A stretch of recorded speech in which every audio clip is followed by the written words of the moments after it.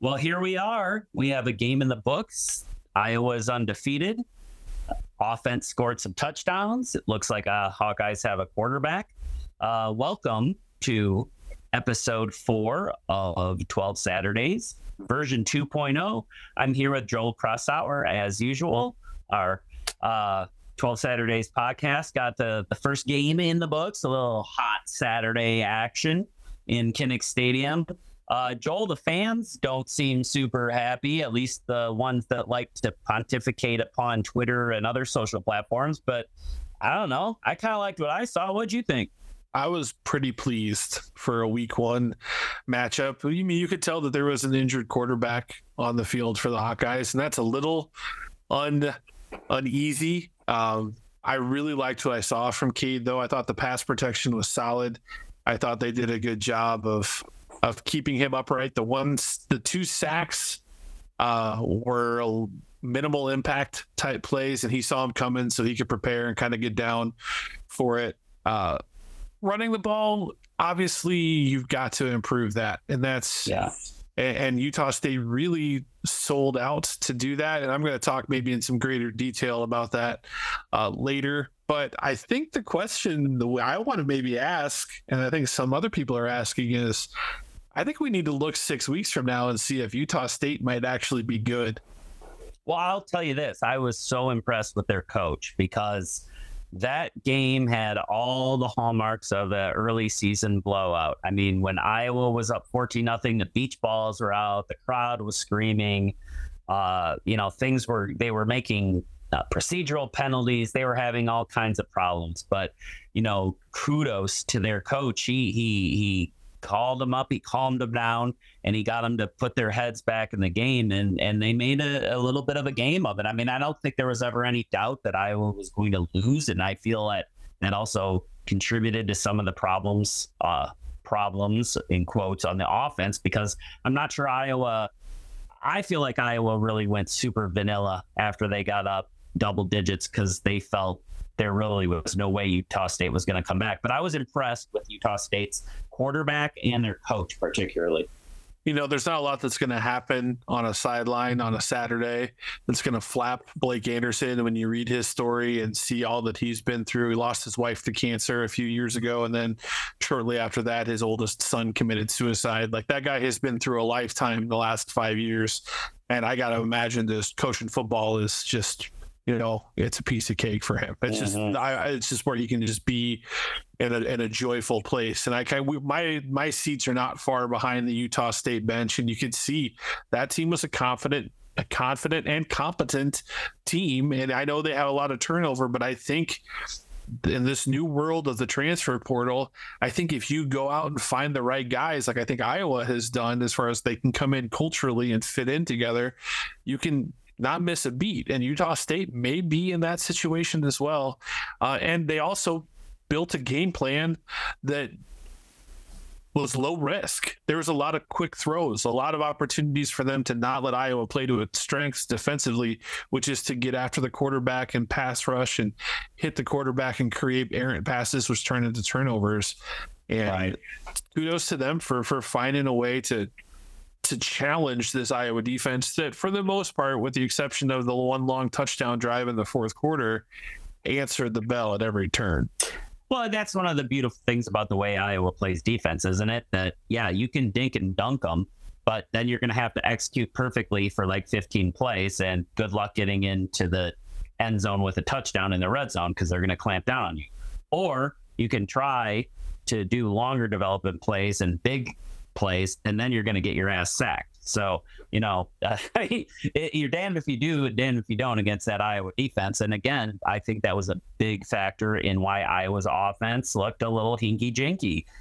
You coached football. If Iowa, with the way they were protecting the pass and the way Cade was getting the ball out, they could have thrown the ball all around the yard all day, I think. But it looked to me like they were really trying to work on some specific things in the run game, maybe specifically things they're not so great at. And I think that kind of showed. And I think that you have to, because they haven't had a lot of practice reps to do it. It sounds like you got to sometimes, challenge and run some plays against when the bullets are flying. And what I saw that I haven't seen really maybe since the last quarterback who wore number 12 for the Hawkeyes, Ricky Stanzi, is a guy who quickly works through his progressions. Yes. Now Ricky sometimes would hold the ball too long, but you could still see him working through the progression. McNamara was flying through his progressions and getting the ball out like that. That was one of the first notes I put for writing my column this week is, wow, what a difference it is when you see a quarterback that has pocket poise, confidence, and the ability just to get that ball out of his hand. And, that's the thing I'm most excited about. But to your point, Joel, we got to keep this guy upright. I don't like, we're, again, recording on Tuesday night. Press conference was today with the head coach. And he basically let slip, this might be a season-long hassle, this quad injury. And I that was the one kind of like cold water on me this week. I don't like that. I also wonder how much gamesmanship that is, too, a little bit. We've talked about Kirk Ferentz, and he's the king of the say nothing and say a lot at the same time press conference answer. It's funny that we complain that we get a That's Football and we get a story from 1988 and Kirk doesn't tell us anything. But then when he says something like that, we view it with a completely different set of reverence. It's like, oh no, the sky's falling. Well, maybe he's just telling us nothing with that comment too. I mean, I think you can't. It's possible that both things can be true, but it's also possible that nothing that he said is really true. Just like the depth chart is really this mythological nothing that comes out every Tuesday. Like we don't... Three things we know about Cade McNamara. One, he did no rollouts. Two, they did no quarterback sneaks, and boy, could they have used one to go up 3 scores. And 3, the guy kind of gimped up after one of those sacks. So clearly, it's not 100% yet. I guess the question is, how long is it going to be, or is this going to be a lingering thing for the season? Well, you know what? I think that's where you get Sneak and Deacon coming in. If you need a quarterback sneak, you got a 6'5", 260-pound quarterback. And guess what? It's coming, boys. We don't care. You can't stop we it. don't care. You can't. You can't stop it. And hopefully we see that. And he got some meaningful snaps. And I think that was always the plan, was for him to get meaningful snaps once the game kind of got into control. So the 24 points. Let me just say this: the people around me in Kinnick Stadium on Saturday who were pissed because of their own personal gambling debt and their own personal bets that they had made, because they were so mad about the 23.5 points that they had bet on, or the over under that they had bet on. Or at what point guess what, boys and girls? Your gambling is not Brian Ferentz's responsibility. Yeah, no, nobody cares. Players, coaches. Well, maybe some of the players that are betting, they might care. Yeah. There's a lot of those going into this game this week.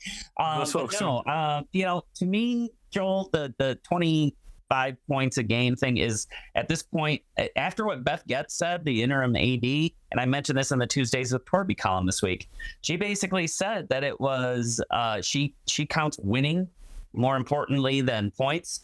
And if this team goes 10-2 or 11-1, or God forbid undefeated, and they do it by winning every game 23-6, nobody's going to get fired. Nobody's going to lose their contract. Nobody's going to get a demotion. It's winning. You play to win the game.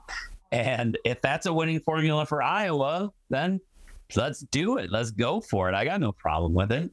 And I think the thing is if it mattered, you would have seen one of the biggest a-hole moves in the history of college football. The field goal. And Iowa would have rolled the field goal team out there with 6 seconds to go and from the 13-yard line and kicked the field goal to score 27 points. All right. So we've talked about what a nice guy Kirk Ferentz is, how dignified and all that. But that he's got a little bit of that arrogance in him, just from, you don't get to the position he's in without it. So I have this kind of weird feeling that nothing would make Kirk Ferentz happier than to go 12-0 and average 24 points a game. Like, part of him would just love that without even having to say a word. And especially because they were given the perfect foil of, Blake Anderson going full on PJ Fleck and calling his 3 timeouts, and that's at the end of that game there to try to tack on another score. That 3 timeout call, Iowa comes down, kicks the field goal, and they could say, listen, they were playing till the end of the game. We're playing until the end of the game too. So it would have been fun to see. But I know analytically, here was the thing that I was really, really happy to see. So last season with the old clock rules, which remember these new clock rules are supposed to shorten the game and limit offenses a little bit. We saw Clemson dramatically affected by the clock rules on Monday night.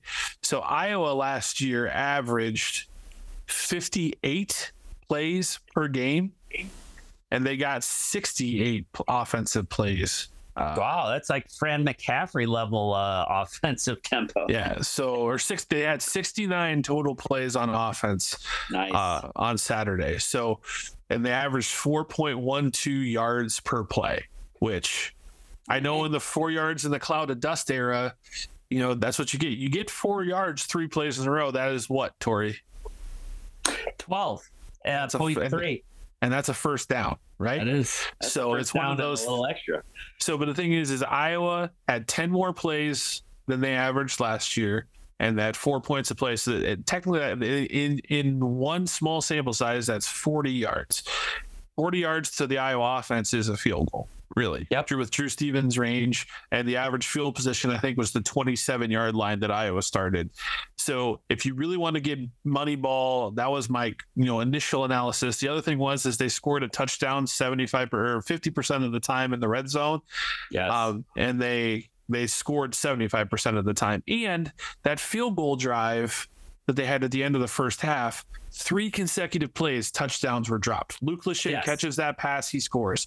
Reganey draw, it would have been a hell of a catch, but we've seen him make that catch.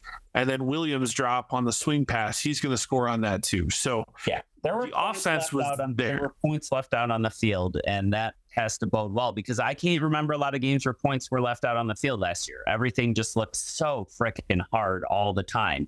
Yesterday or Saturday, when they sputtered, it just looked like, somebody missed an assignment or a little bit of bad luck or a drop pass. Last season, it actually looked like they just didn't know what the hell they were doing on offense. And so, I'm just not ready to panic yet. I mean, it just seems silly to me. And, I know we're stepping up in competition next week, but how much, really? I mean, this is not one of your better, on paper, Iowa State teams, and they got hit by this whole gambling investigation even harder than Iowa. So, pivoting kind of to the, Cyclone game, El Assico, as some call it. What are you seeing coming this week from the Cyclones, Joel? You're a little more dialed into that side of the state than I am. Are they any good? Are they a threat? I think they're going to be good as long as Matt Campbell is the coach in this game. Now, I know he doesn't have a stellar record against Iowa, but it's always close. It's going to be, a sellout crowd, and that stadium has been improved. The fan base is a good fan base. I just don't know that J.J. Cole has ever seen the likes of a Y.A. Black and an Aaron Graves and a Deontay Craig coming down the barrel. And so they're relying on true freshman quarterback potentially and true freshman running back. Abu Sama and JJ Cole were playing in the Dome last year. They weren't playing, against a Big Ten defense or a top 15 ranked national defense. So I'm an Iowa fan, and I'm always nervous going into Ames, because ever since I watched Grant Steen fumble an interception that would have locked the game down in the late November of 2002, I just have Ames makes me nervous because weird stuff happens in that Bermuda Triangle of a place. So 5 wins in a row there, though. That's true. Wins in a row. I am encouraged though by some of the other things statistically.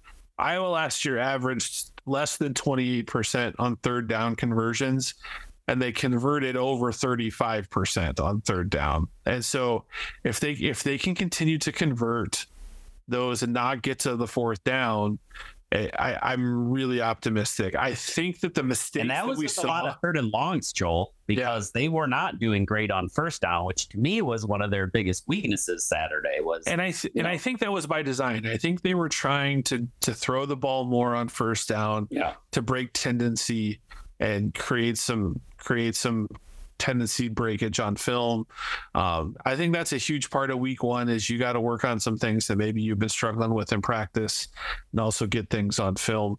I also think the mistakes we saw up front for Iowa were not the physical mistakes that we saw last year of being overpowered and not being able to move a guy. They were some mental mistakes. And I think some of that's Eric All was playing almost like an H-back type role where he was kind of in the backfield as a fullback. And he's a more than capable blocker. And I think that those things are going to fix. Remember, folks, when you're watching this game, we don't know what the call is. We don't know what's supposed to happen. Pro Football Focus, believe it or not, has no effing clue about what is supposed to happen. Their grades are based off of what they think is the call and what they think that these guys grade at. We might grade something as a fan base as an F, and for a right guard maybe have missed the block, but really what Coach Barnett, Coach Ferentz are looking at is that was a miss by a tight end or it was a miss by the center. So we don't know. And so just trust the process. And I know Iowa fans are sick of hearing people tell them to trust the process, but it's really all we can do. It's Jesus take the wheel at this point. And well, the running game does still concern me because, as you and I talked about last week, we both think Caleb Johnson is a special kind of back. And it would just, we both remember seeing Iowa just maul people and open big holes, and they're not doing that. And maybe they're trying to work on some things or not. But, I think next week is going to be a really interesting eye-opener in terms of whether the offensive line is significantly improved or just marginally improved. I mean, the good news is they're improved. I mean, the pass blocking alone is worth saying several hallelujahs over, because night and day from last year. Run blocking, still a work in progress. But to your point, and the other thing, again, Tuesday, we're recording on Tuesday, so we had the Kirk Ferentz press conference. I was a little bit shocked at how effusive his praise for the offensive line play was at his press conference. And, we've watched Coach Ferentz enough years. He's not a smoke blower. So unless he's getting diluted at his own age, he seems like he feels pretty good about where they're headed. I feel pretty good about it too. I mean, some of the things Utah State was doing is they were selling out.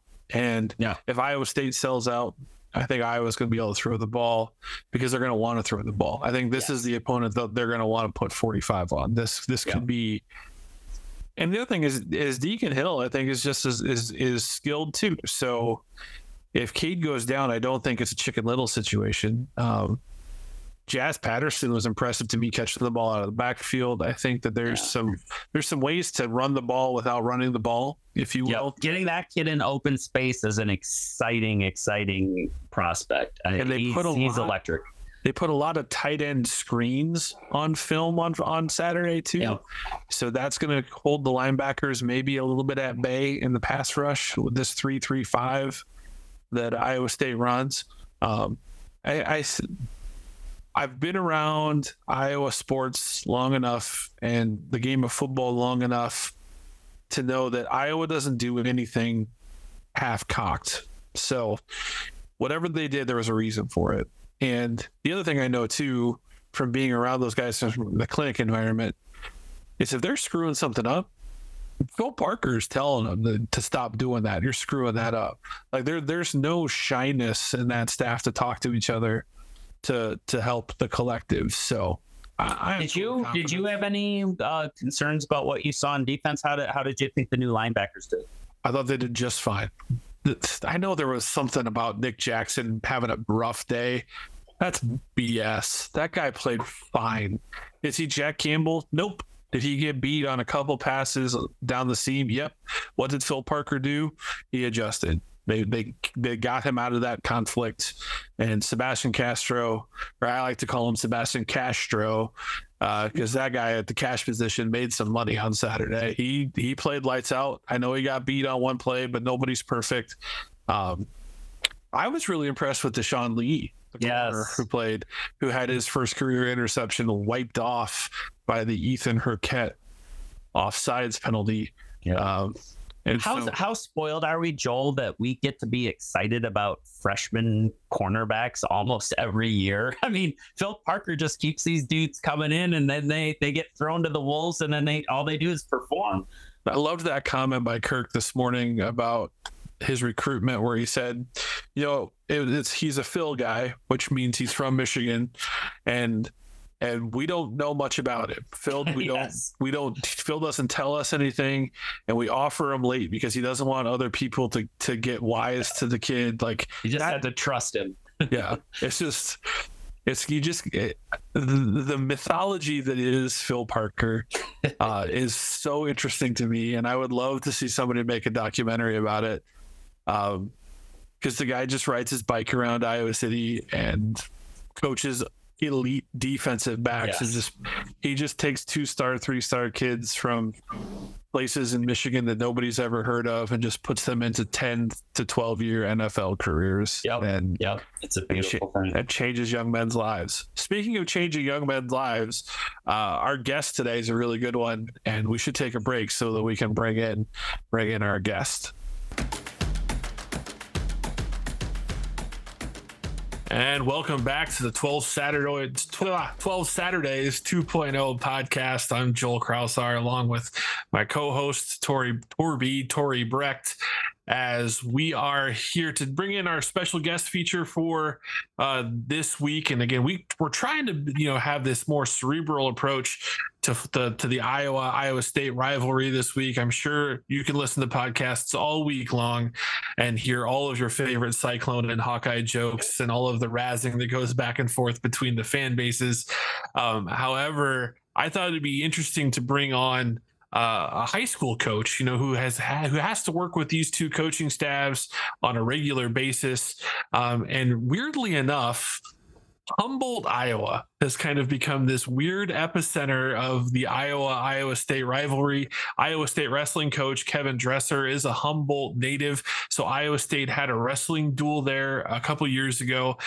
Dallas Clark set up the NIL slow pitch softball game between Iowa State and Iowa, and they held that in Humboldt. So I thought, what better way than to bring in a guy who for the last 5 years has manned the helm as the head coach at Humboldt High School. He's got players on both rosters currently. He's had players go through both programs and was in the state semifinals last year with the Wildcats and has won 68% of his games as the head coach. I know that Derrick's not going to come out and say that, but we're really excited to welcome head coach of Humboldt High School and a longtime assistant at Iowa Falls. So a guy who's got a lot of experience, not very old, but he's very experienced in Iowa High School. Head coach of Humboldt High School, Derrick Elman. Derrick, thanks for coming on tonight. Yeah, thanks for having me on. This is the first time I've been on a podcast, so I'm looking forward to having some fun tonight. Well, I'm glad that we could be your first. Welcome to 2023. Like 50% of the people you meet have a podcast now. So that's right. Oh, I'm happy that you're on, Derrick, because you've been around multiple parts of the state. Really kind of along that Highway 20 corridor, but one thing that I think people don't realize is really coaches in the state can't be fans anymore. Now, I know you grew up in Buffalo Center, and I think you kind of maybe leaned more towards the black and gold growing up, but maybe I'm wrong there. But it's one of those things where it goes away once you start having kids that you're trying to guide them down the path. So what has been your experience kind of as you've grown with the recruiting process with coaches, not just the Iowa State coaches, but just coaches in general?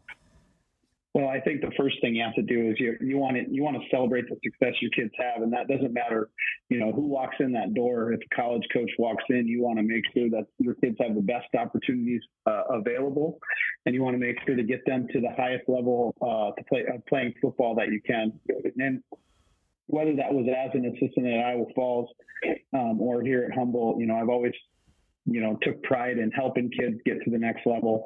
Right after my first year in Iowa Falls, one of the guys on our team was a highly successful wide receiver, and Morningside was one of those teams that he was looking at. So I did everything I could to try to push him toward Morningside. He ended up going there. He ended up having some issues with injuries. I think you might have been on the staff when he was there. Seth Hassenwinkel was his name. Yep. It was his freshman year. Yep. And so it's really about getting guys to the right spot, helping them find the right fit, helping them find that family atmosphere. Because once you hit the ground running in college, it's 4 or 5 years of nonstop football. No matter no matter whether or not you're going to school or not, you're really dialed in and focused on football, and that's at any level. And any guy will tell you that played. Doesn't matter what level it is. Like I said, D2, D3, or Division I. So you just want to make sure guys have the right fit, find the right fit. So I'm sort of the non-football expert of this podcast, Derrick. But so I'm just curious, as kind of just a fan perspective, how soon can you usually tell if a kid has it, like D1 level it? Like if obviously like a Cooper DeJean or somebody like that, it's going to jump off the page. But at your level of high school, what are some of the telltale signs that a guy's going to be a D1 prospect? I think the biggest thing is measurables, and anymore. I mean, if you look at who plays on Saturdays, they didn't take 6'2", 270-pound guys like me. They look for guys that are 6'4", 6'5", and above, long arms as offensive linemen, big hips. I mean, they definitely look at that stuff. On film, they're not looking at a guy who might just dominate every block. It's about how they move their feet. As a skill player, I mean, you really have to show something, bigger than and better than everybody else. And I just think of some of the guys that we have right now playing at a high level. We have an offensive lineman at Northern Iowa who's 6'7", and he's 285, 290 pounds. We have a defensive lineman at South Dakota who's in his first year there this year. And he's a 6'5", 260-pound kid with really long, gangly arms, and he does so many good things once he comes off the ball. And those are the things that guys are looking at. We have a guy who plays a lot of special teams at Iowa, Jamison Hines, who currently is injured, but he had so much wiggle as a high school football player. I coached him his last 2 years here at Humboldt, my first two.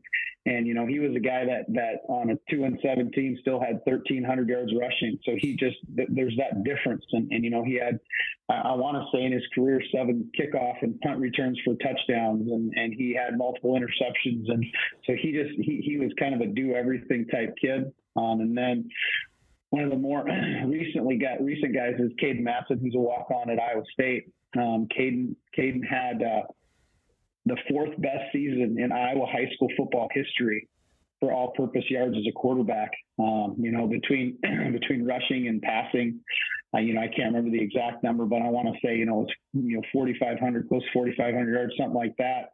And he just it's guys that are definitely dominant at the high school level. Now, once they get to college, every single one of those guys is the best player from their high school team. So it doesn't matter what they think they are. The guy next to him is going to be exactly the same. And every college has, 7, 8, 9 guys deep at each position, just waiting for the guy in front of them to make a mistake. So I'd say more than anything, it's those intangibles. And then you have to have just an attitude that you're going to go to work, and there's going to be days that really are tough, that suck.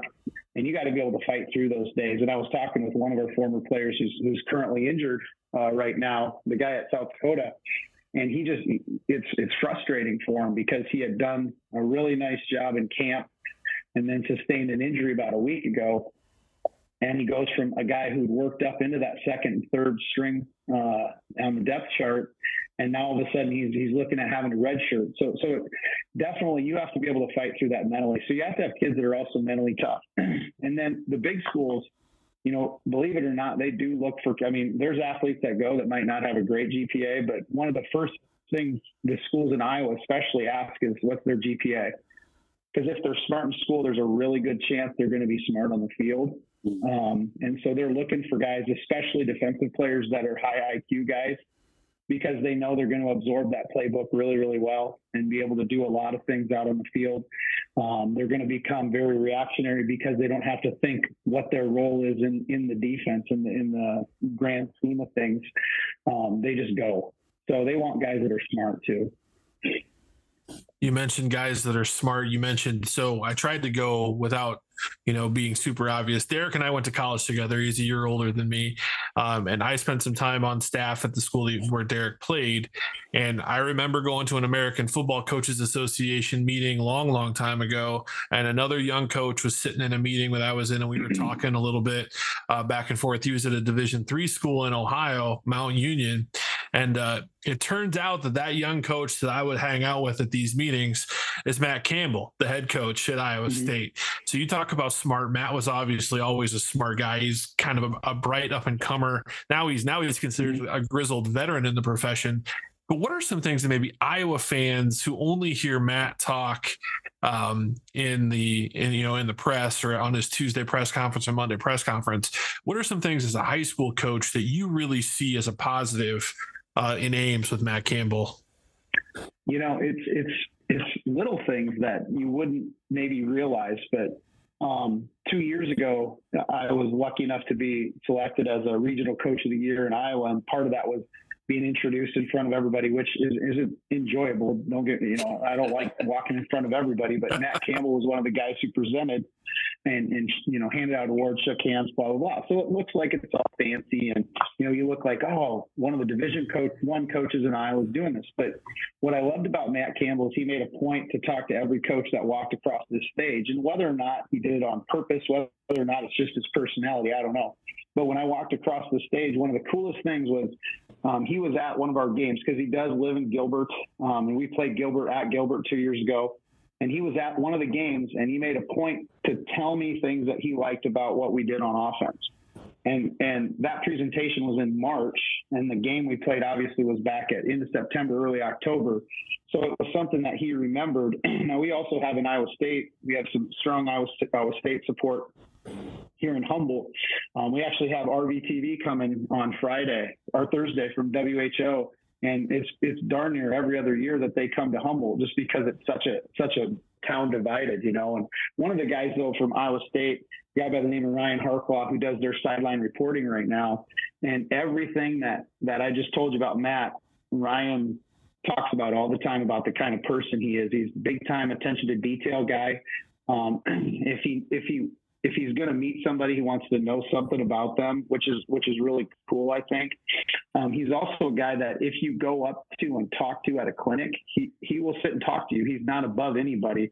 And I think that between him and Coach Ferentz, both of those guys are people that are going to make sure that they remember you. I mean, Coach Ferentz is another one. I met him multiple times, but he remembers my name. And, he doesn't have any reason from Humboldt, but he makes a point to remember people. And I think that's something special about the people we have in the state of Iowa. They remember you. They want to show that you're important to them because I don't know if you saw the list today, but I think Hawkeye Football put it out on Twitter, but it wasn't Hawkeye Football. I don't know who it was because it had both teams, but the amount of players from in-state in this game is crazy. I wonder if any other state that has two Division I schools has that many players from their state playing in the game. I think that both of these guys want to recruit Iowa. They want to recruit Iowa hard. They want to win the recruiting battle in Iowa, and both of them, they hit the ground running as soon as recruiting season starts. I read some of Kirk Ferentz's press conference comments today, and you can kind of read between the lines when he respects a coach and when he doesn't. And you can tell he has tremendous respect for Matt Campbell and the Iowa State program, and which he should, and so it's a wonderful thing.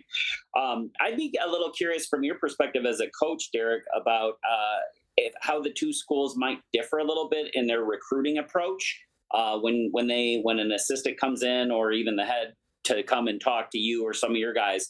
What do you see as maybe either similarities or differences in the approach that they take? They're both very business-like in how the guys come into the building.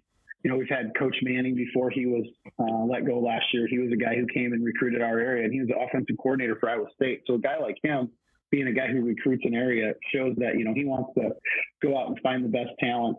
I truly believe, and Joel, I am an Iowa fan, and I will admit that I love the Hawkeyes more, just as much as the next guy. But I do truly believe one of the best recruiters we're lucky enough to have in our school, and I get to talk to him twice a year, and that's LeVar Woods. That guy could recruit anybody. I'm telling you, he is an amazing recruiter. He's an amazing human being. Dallas lives around here, and every time LeVar comes, him and Dallas sit and talk. And so to hear stories, sometimes I'm lucky enough to be around when those two are talking. So to sit and hear stories about Iowa is really cool, in my opinion. But again, the Iowa State guys are the exact same way. They're down to earth guys. They want to recruit great kids. Football players isn't always first to them. They want to make sure they get first class kids. And I think it's hard for us Iowa fans to admit, but Kirk Ferentz and Matt Campbell, we got to realize they are one and the same type of person. They recruit great kids. They take talent and turn it into something way better, raw talent, and turn it into something way better through developmental football, which, as high school coaches, I think we need to emulate more. We need to figure out who great, hardworking 8th grade and 9th grade kids are, and do everything we can to help them reach their full potential by the time they're seniors in high school. Because, one of the big differences for us is we don't get to go pick our kids. We have to take what we have. And that's, as a high school coach, that's what we try really, really hard. I mean, tomorrow morning I get to get up early and we're going to go have weight sessions for our 7th and 8th grade kids, because we want to try to get those kids developed and help them reach their full potential by the time they graduate high school. I just think there's a lot of kids right now at Iowa State, and UNI too. UNI does a great job of developing talent.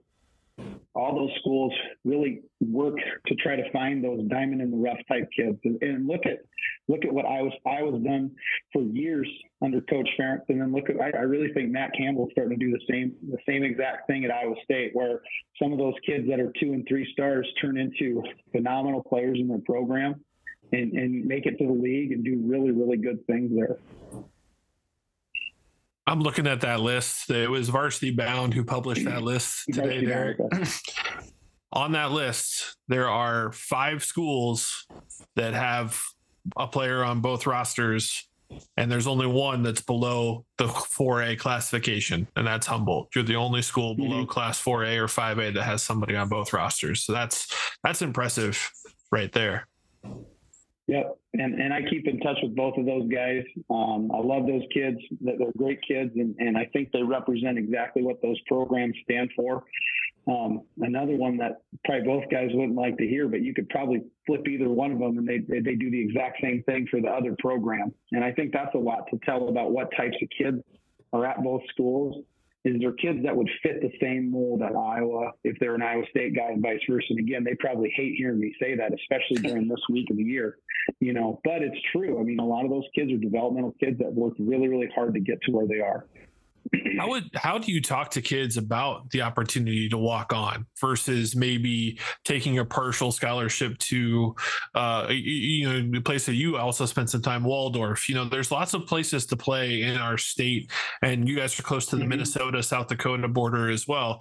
How do you counsel a kid as a high school coach with their families? How do you talk to families about options? I think the biggest thing is they have to, in the end, they have to do what they think's best for them. And now I might not agree with that, but they have to do what they think's best for them, and I'm going to help them get there. And I think Jameson's one of those kids, and Caden both. Both those guys had scholarships at Division II, opportunities at 1AA, a lot of opportunities at D3s and NAIAs.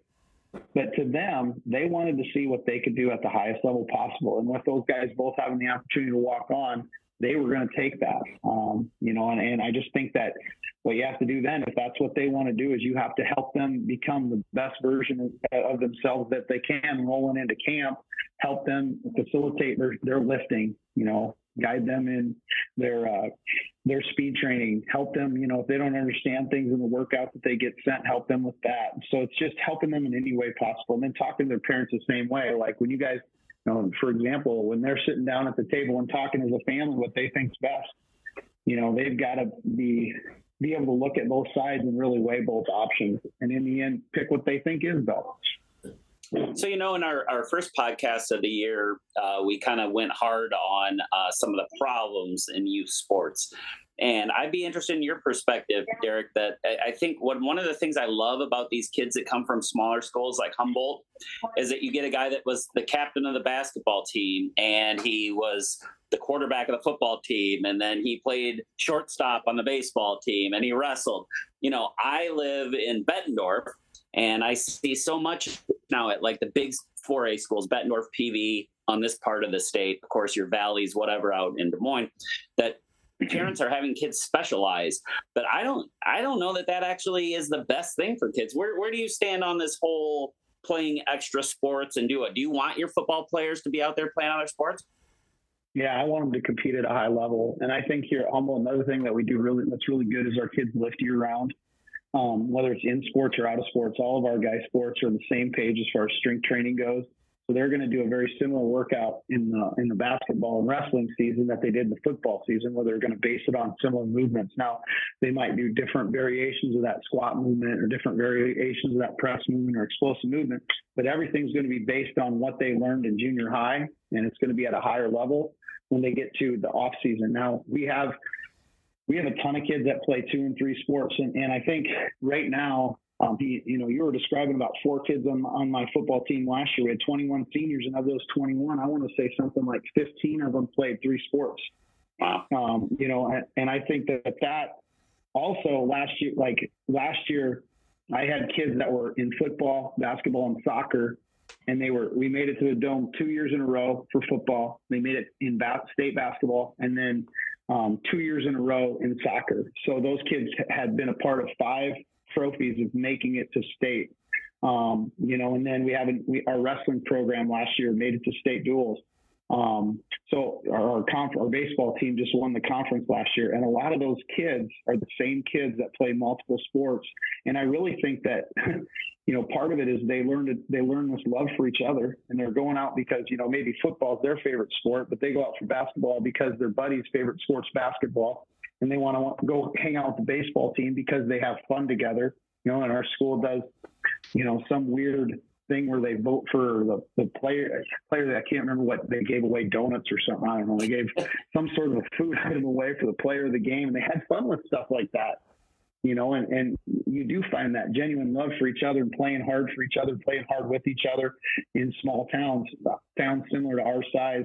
I'd say up here in Northern Iowa, we got a ton of kids in schools like Humboldt, a ton of kids that play multiple sports.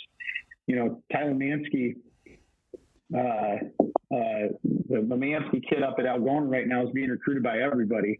And he's a basketball guy, baseball guy, runs track. So you can see that he's successful across the board in all sports. Same with the Limbaugh kid who's being highly recruited from Algona as well. And those guys play multiple sports. And I think that the more you do, Cooper DeJean, look what he did when he was in high school. That dunk video of his is unreal. How many guys do you see with a dunk like we do basketball that didn't play college basketball? Right. So I think there's more and more kids seeing the value of it. And I think that that's one thing that sometimes I wish the big city kids, because I have relatives and friends that live in big cities, and they do focus on 1, maybe 2 sports when they're young, and that's it. And I feel bad for the kids because I just think they're missing out on opportunities. Well, and learning how to win, right? I mean, we look at our friends over in Nebraska, their football program, you can see they don't know how to win those close games yet. And, if you can do it in multiple sports, then you kind of build that winning attitude. And I think it just builds upon itself. So kudos to Humboldt. I think that's great. Yep. So about 90% of people who listen to our podcast are probably Hawkeye fans. It's probably a higher percentage than that. But what would you get? What's something that you would say to them who maybe they don't study football as closely as you do, and you may not get to watch the Hawkeye games as intently as you used to because you're doing game prep on Saturdays and getting guys lifted out and getting the lactic acid through their muscles on Saturday morning so they're ready to go on Monday. But for the people who are paranoid about only scoring 24 points in a game, Do you have an opinion on how you think Iowa's state of the union is as a high school coach? What's your gut feeling on? You mentioned LeVar Woods. I think he's the next head coach at Iowa. That's who I would like to see, the little guy from Larchwood, find his way to the head job there at Iowa. But what's something you would say as someone who's around these coaches tangentially, throughout the year? What would you say about the state of Iowa football? Well, first of all, I'm going to give a little, not a plug, but I don't believe in Saturday practice. Saturdays are for the kids to enjoy family time. If they want to go hang out, because we have a lot of kids that go to Iowa and Iowa State games and have season tickets. And I feel like at some point we got to give a little bit to these kids so that they can feel like, they have some time to themselves as well. Because when it comes to the school year, they are so busy. I mean, we got high school kids that lift in the morning, go to school all day, go to practice at night, and, then they might try to go watch their friends play a game and still have to find time for homework. So we give them Saturday and Sunday completely off. We send messages, we use Remind, and we send messages like watch film, do this, and we check film, and we tell them, we show them we check film. But I do believe that you do have to give. And sometimes just because you can doesn't mean you should. And so just because you can do things on Saturdays, I don't feel like you should. So anyway, that's my plug for that. Well, hey, first, I'm sold. I'm moving to Humboldt someday, and I'm going to come volunteer coach for you, because that's the kind of coach I want to work for. But no, I was actually at the game Saturday, and was hanging out watching the game, and one thing that I loved was the progressions McNamara went through as he looked down the field. It wasn't like, oh, I'm going to throw it to this guy and I'm going to stare at him and then I'm going to throw the ball. It was like, look here, look down, throw. And some of his third checks were the deep ball, and some of those deep balls were thrown really, really well, really well into single coverage, and then some of the balls that were delivered into double coverage were thrown where they needed to be, which should be over and away from the player. That touchdown pass that he threw, the first touchdown pass he threw was beautiful, and it was all based on what he read. And I just think that, Hawkeye fans need to be a little bit patient with this guy, because I think that he really is good. I was just, I read the stuff too, the blogs and the Facebook posts and Twitter posts and stuff like that. And there's don't be crazy. Don't be a crazy fan, especially if you're watching football as a fan. You don't realize that some of the stuff that they're doing is because they're trying to set things up and they're trying to show things on film, or they're trying not to show things on film. 2.5 quarters through that game, or 2 quarters through that game, Iowa wasn't going to lose. So why should they go away from and do things that make them score points when in reality they had the game won? So Iowa State gets to see a small sample of what Iowa wants to do, and I'm a firm believer in unless you want to get it on film to make them practice it, don't put it on film, because there's two ways to think of it. Like, so as a high school coach, we're like, you know what, we're gonna practice this because we think we could be good at it, but we also want the defense to have to prepare for it. Now the defensive coordinator has to spend 15 minutes of every practice wasted on a formation that you might only use 3 times. So there's that way. Then there's we're already going to win. Why should we worry about putting it on film? Because then they don't prepare for it, and we're going to show up and do it, and they're going to have to prepare on the fly. They're going to have to make adjustments on the fly, which might not happen until they get in at halftime and can really sit down and talk and draw stuff up. So there's 2 ways to think of it there. And I thought Iowa decided to take the second one, in that there's no way Utah State's going to win. Kudos to Utah State for getting the touchdown late. They weren't going to win. So why worry about putting things out there that you don't need to put out there? Yeah, I mean, one of the controversial things I had mentioned that I got a little pushback on, but I stand by it, is after you watched that first quarter, if Iowa had decided to go hyper aggressive in the passing game, the way they were blocking, they could have probably put up 300 yards and 30 points if they really, really wanted to. But to your point, anybody who's watched Coach Ferentz coach for the last 20 years knows he loves a boa constrictor game. He's going to get that 2-digit lead on you, double-digit lead, and then he's just going to slow everything down and just choke you out and just draw the life out of you. And that's exactly what they did. And I, for one, think that's a beautiful thing to watch in football. But like we mentioned earlier, I'm old. Yeah, well, So But 300 yards, 30 points. If they really wanted to, Derrick, they could have done it. I 100% agree. So you also talked about things being on film, and to the run game perspective, I kind of said this earlier in my introduction. You have to challenge your guys who are inexperienced. You have to get some of their mistakes on tape so you can teach. You can't teach if there's no tape. And so it's really important for that. I think that's the further I get away from the sideline, whether it's coaching or even in the media, the more I realize that there's a lot of folks who they haven't been around the game past that senior year of high school. And the evolution of it has changed a lot as far as how technology and how teaching goes. And at that level that we're talking Big Ten, Power 5 football, the resources are endless and the information is endless. And you guys have endless information almost at the high school level there. Well, and I think that's, you bring up a great point. In my first year of coaching, I actually drove to, I got to think here. It's halfway. It's a truck stop right on I-35. Drove to that truck stop. It's on Highway 3 and 35 when I was working at Iowa Falls, and met Clear Lake's football coach and handed him a DVD, and he handed me a DVD back, and that was how we exchanged film. And it was just the only reason I had to do it is because our head coach was busy that day. Listen, you tell Gary McElmurray he needs to get in and get his butt to that truck stop. Classmate of my father in high school. Really? My parents went to high school with Coach Mack. Well, that's cool. But yeah, like that's how far it's evolved. And now Saturday morning or Friday night usually is when it is. I upload our film into Huddle, and actually we have a camera on our press box, and it just says it's uploaded. I don't have to do anything except just make sure that the timer's set for it to go off. And then all I have to do is put it in the pool.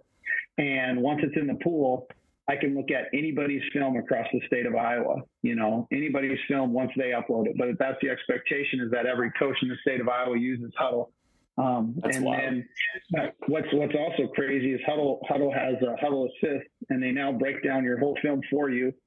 And that usually takes about 12 hours or so. So on the way to Iowa City, I got my email from Huddle Assist saying my film was broke down from Friday night, and on there it tells you down and distance, it tells you field, it tells you where you are.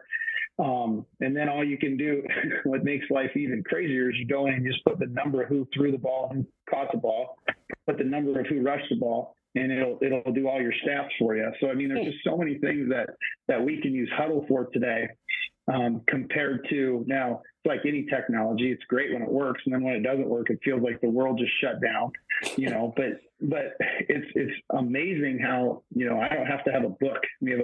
I have two volunteers who sit in the stands with an iPad and hit the number of who ran the ball, how many yards they got. And life is just so much easier for them, when it used to be this big, gigantic book. And then you had to go, figure out what the chicken scratches meant from the person who was filling it out. So it's changed a ton. And if it's like that for us, I can't even imagine what it's like at the college level. Yeah. Well, I can't thank you enough. For someone who's never done a podcast before, you're pretty comfortable doing this. And I appreciate you. And I think it is good for everyone to hear. The high school football coach is one of the few high school coaches that are still truly valuable to the college process. In every other sport, it's become your travel ball baseball coach, your AAU basketball coach. Even club wrestling has really taken its hold in the recruiting process. You look at the Young Guns program out in Pennsylvania, like Spencer Lee, and those guys all came out of high school. Coaches are important in those sports, but they don't seem to be the first point of contact like they still are in football. And it's great to get that perspective of these two programs, Iowa State and Iowa, from your perspective, having worked with both. So I really appreciate you sharing that with us. Someday let's do a podcast on travel ball and how we need to not have 7-on-7 in the spring. I think that'd be a good one. So Julian Vandervelde, who was our first guest, is in for that conversation as well, because I've had that conversation with him. Derrick, you and I we thought we were going to see each other at the state 12U baseball tournament, because our boys are the same age, and you guys were smart and said, we're going to not play baseball in July. And the team I coached, we played till the end of July, and it was dumb.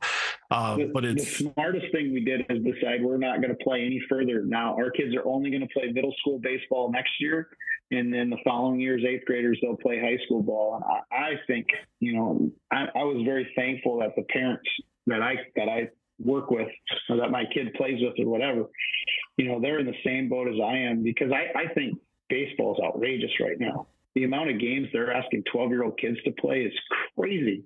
And the fact that, the entity that runs the youth baseball, the amount of money they make right now, it's ridiculous. And that just goes to show that it's not for these kids to get better. Because if they truly cared about kids, they wouldn't have spring ball, summer ball, fall ball. They wouldn't do that, because that's not what's best for kids. And there is a lot of research out there that shows that kids that are playing a single sport year round are dealing with injuries and dealing with problems that they never would deal with if they would play multiple sports. And I'm a huge advocate for football, but it doesn't mean you just have to play, football has to be one of them. They need to make sure that they play every sport, have fun with their friends when they're young, because they really do never know what they're going to be good at. Yep. Yeah. Be on the dance, and be in the show choir, be in the marching band. Yep. Do things that challenge your boundaries. And also, you mentioned it earlier when you were talking about these kids who played, that group of seniors that you had last year that played in all of those accomplished sports. Your stud football player may not have been the number one scorer on the soccer team. He was a role player, possibly, and to have kids be, a leader in one sport and learn how to be a role player in another sport is such an invaluable part of the process as well. Yep. I had 7 kids go try out to help with the musical this year, 7 seniors that wanted to try to help with musical, and they said their fall play, and I said, oh man, that's awesome, you're getting involved. And coach, it's our senior year, we got to try everything. Yeah. And I kind of smiled a little bit and was like, that's pretty cool that they want to go. None of them have a role. They're all just going to be behind the scenes. And it's like, that's just going out there and having fun, doing things for others. We have a bumper sticker on our helmet that says MAD, and it just means make a difference. And I feel like those kids go out and they make a difference every day. Well, it's clear the culture at Humboldt, across all sports is a solid one. And you guys are doing, I know you teach in the elementary school, so it's starting at the younger age too. You've got your coaches around the entire district at every level. And that's huge. It's why none of us who've known you as long as we have are shocked to see the success you guys are having there, because you've had some great mentors along the way. I've had many of the same mentors, and it's good to see in a state like us. The smaller towns, I think, are undervalued. As someone who grew up in a 4A community and then coached at the 1A and 2A level, I have a lot of friends who missed out. They don't know how beneficial these smaller towns and the culture of the community is. And so it's I'm glad you were the right person to bring on to have this conversation with. So thanks for joining us. Yeah. Thanks for having me on. Yeah. Thanks, Derrick. Yep. Nice to meet you. You too. Well, Derrick was great. That was a really fun interview. Yeah, no, I was glad you had him on, Joel. We're heading into a interesting week for the Big Ten. So why don't we take a look at some of these Big Ten matchups this week and say what we think is going to happen, and then we'll finish her off with our Iowa predictions. So, right, what are we looking at Big Ten wise? So I'm not going to do gambling lines because that's what everybody does. Let's just talk old school. You say your water cooler pick of who's going to win the game. All right, Illinois faces the mighty Jayhawks of Kansas. Okay. You said not to do gambling, but without even knowing the line, I kind of am feeling like a Jayhawks cover on this. I think they could win because, Illinois struggled with Toledo, but I think Kansas has something going out there. They did actually win their first game. What do you think? Lance Leopold's the best football coach that the average fan has no clue exists in this world. That guy, what he did at Wisconsin Whitewater is just unbelievable. And when Kansas hired him, I told all of my coworkers that Kansas is going to be relevant in football because of that guy. And they laughed at me. And then what does he do? He goes and has a really good year last year. So I think Illinois wins the game, but I think that that's a closer one than what maybe some people want to admit. Agreed. It's also at Kansas. So Kansas is a 3-point favorite. So dozens of fans will be in attendance. Dozens of fans will wander out of the Fog Allen Fieldhouse. Minnesota hosts Eastern Michigan. That'll be an easy win for the PJ. Living high off the hog after beating Nebraska. And that Illinois game, I think, is on Friday. That's a Friday night game. So that's a Friday night game. So you've got PJ beating Eastern Michigan. I do too. And related, don't you think Eastern Michigan should change their name to the EMU Emus? There you go. What are they?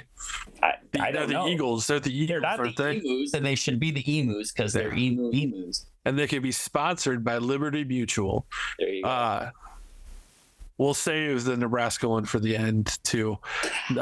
Northwestern hosts the Miners of UTEP. Man, they can't lose that, can they? I guess I'm going to go with Northwestern, like, I don't know, 13-9 maybe. Yeah, I think Northwestern loses that game. Really? I think UTEP wins. I have no confidence. And then after seeing like Texas State throttle Baylor over the weekend, who knows? Who knows anymore? So I guess that would be my upset special. There you go. I like it. Even though I don't even know if it's an upset because, like I said, I don't have the lines in front of me. UTEP is a 1.5 point favorite at Northwestern. I think there's too much Wildcat pride to let that happen, Joel. I don't. All right, so Purdue reeling after being defeated by Fresno State. They go to enter Sandman times, and they go to Blacksburg, and they have they're 3-point underdogs against Virginia Tech. Oh, that's an ugly game. I think those are both two programs that have had brighter days behind them and are kind of struggling now, but I got to go with the home team on that one. I'm going with V-Tech. I think Purdue recovers and Hudson Card finds a way and they win. So Purdue is where I think, I don't know. I think they at least cover. Maybe if I was a gambler, I would put them in the money line on that. Yeah, maybe. Maybe we snug that into a parlay with the next game, which is the hapless, hopeless, where their home going to be, Washington State Cougars against your Wisconsin Badgers. So I watched the first half of that Badger Buffalo game and was not very impressed with the Badger coming out at their first game. I think they win in Pullman, but I don't know that they're going to cover. They're 6.5 point favorites, and I think that they cover it no problem. I think that's a 3-touchdown victory for the Badgers on Saturday. Their defense will score, and Braylon Edwards will go off. That's or not Braylon. Is it Braylon Edwards? No, the running back, number 0. It's Braylon something. Yeah, Braylon Edwards was the wide receiver for Michigan. Braylon Allen. Yep. Yes. I'm losing my kids have ruined my brain, Tori. I used to have a categorical recall of all of these things. The question is which mascot is worse in this next game? The Hoosiers against the Fighting Sycamores of Indiana State. Week 2. Oh, the one battle of my for friends is a longtime Indiana State fan and sufferer, and he actually wants them to get rid of their football program so they can concentrate on baseball, and I guess they're pretty good at some women's sport. I'm not sure which. And so they have some basketball history too. Yeah, a little bit of a little guy named Larry Bird, the hick from French Lick. And I think that's going to be a nice bounce back for Indiana, and they roll. I think so too. I think Indiana will win that game. Maryland will host the Fighting Biff Pogies, the head coach of Charlotte, former Hawkeye father of yes, and was involved in the whole Rabdo situation. And if you want some entertainment, just Google Biff Poggi sideline. He wore like a cut-off footed sweatshirt. He looked like a total moron on the sideline. And so Maryland Maryland. I like the Terps. Sure. I think, the Terps, I think if they were not in the Big Ten East, if they were like just still in the ACC, I think they'd actually be considered like a dark horse conference contender. So, yeah, I like the Terps in that one. I do too. But I'm a Dolphins fan, so I'm biased towards the Tua Tagovailoa family. So Tua's brother still the quarterback there for Maryland. Michigan and the Running Rebels, UNLV. Michigan looked pretty good on Saturday. Michigan is a legitimate national title contender, as much as it pains me to say. But they got it rolling, and UNLV's not going to get in their way. That's a speed bump. 36.5 point favorite are the Wolverines on Saturday. Yeah, I was looking at that, and I was thinking I maybe would like to take UNLV just because, that's a big number. Harbaugh's not going to be an asshole, but, Harbaugh's still suspended. Oh, well, then that's just a wild card. I don't even know what to do with that one. All right, so the next one is Michigan State against the Fighting Todd McShay's, the Richmond Spiders. They have a football team? Yeah, they're a division. They're an FCS like power. They're really good. Okay. They've been good in the past. No, I seem to remember their basketball team for some reason, but they would block that out. But no, their football team I think plays in like the same conference as like Delaware and James Madison, and I think they have a pretty good football tradition. That's where Todd McShay played quarterback. I think State will win. I don't know how good they'll look. Yeah, I think Michigan State wins that as well. Ohio State, after not looking spectacular against Indiana, they don't have an easy FCS opponent coming in. Youngstown State comes into the Horseshoe, and I think Ohio State wins this thing. But that's not called the Penguins. They are. Heck yeah, they're the Penguins. And is Bo Pelini still their coach? I don't think so. I don't think so. I don't know if Jim Tressel is still like the associate AD or the president of the college, but I always kind of like Bo Pelini at Youngstown State. That was kind of fun, but I don't think he's still there. But the coach at Morningside when I was there, my freshman year, Coach Elliott, who was Bump Elliott's nephew, was the wide receivers coach at Youngstown State for many years. Well, I think Ohio State's going to take out some of their frustration on the poor Penguins. I'm immediately regretting some of the shade I threw towards the young quarterback in Happy Valley after watching that game the other night. The Penn State hosts the Blue Hens of the University of Delaware, and I think that's going to go well for Penn State. Little known fact, I think Delaware had the winged helmet before Michigan did. They did. And little known fact, they have a quarterback who started out at Penn State and then finished at Delaware and won 2 Super Bowls. And that is one Joe Flacco. Started his college career at Penn State and finished at Delaware. Well, it's a shame that neither of those facts are going to help them this Saturday because they're going to get steamrolled. But yeah, it's a nice story. What I told you, Greg Schiano is a good football coach. Maybe Rutgers isn't terrible. They host the Owls of Temple on Saturday. That's an interesting one. So it's at Rutgers. I think I like Rutgers to win that one.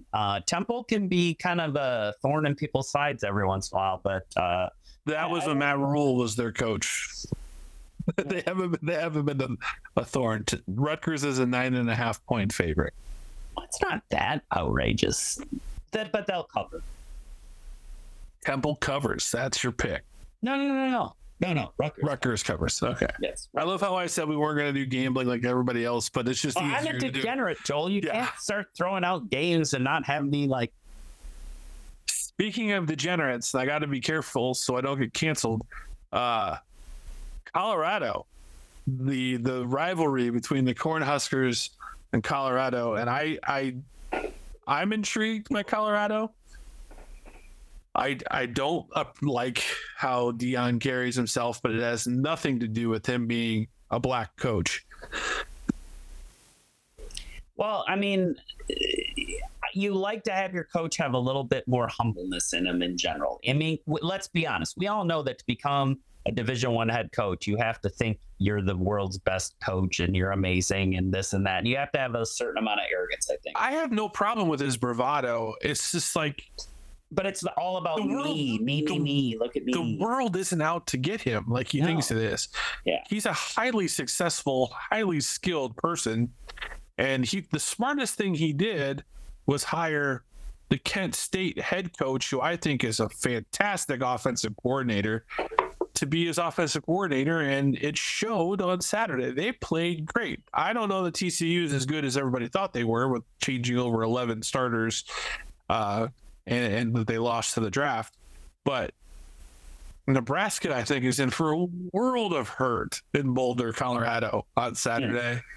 And you know who else liked to set up these like totally fake us against the world scenarios though? Michael Jordan. Hayden Fry. Oh, Hayden Fry. University of Iowa. He was the master of that. I see a little bit of that in Dion as well. So that's kind of interesting. But Hayden didn't come in and say, you got to call me by my nickname. Like, he didn't like, you call me Prime. Like, that bothers me. Yeah, I don't know. But I mean, he did call the women of Iowa little dumplings. So see, I was like, I was 6 months old when Hayden was hired as the football coach at the University of Iowa. So no, I have nothing but the most amount of love for Hayden Fry, but he was a good old boy of good old boys. And there's the hot take. He liked to tell a tall tale and make it out like the world was against him. So, I see a little bit of that in Dion. That's kind of interesting. So does Nebraska win? No, but I bet you they lose in one possession game now. That would be just the fact, though, that they beat Iowa last year by one possession. Still, we don't want to talk about that. That didn't happen. That should have never happened. All right. Last thought of the night. Is that the last game? Well, no, the Iowa game. But your hot take of this podcast is that Hayden Fry and Deion Sanders are the same. So that's exactly basically the same person. No, but here is a thought that I had. It's like,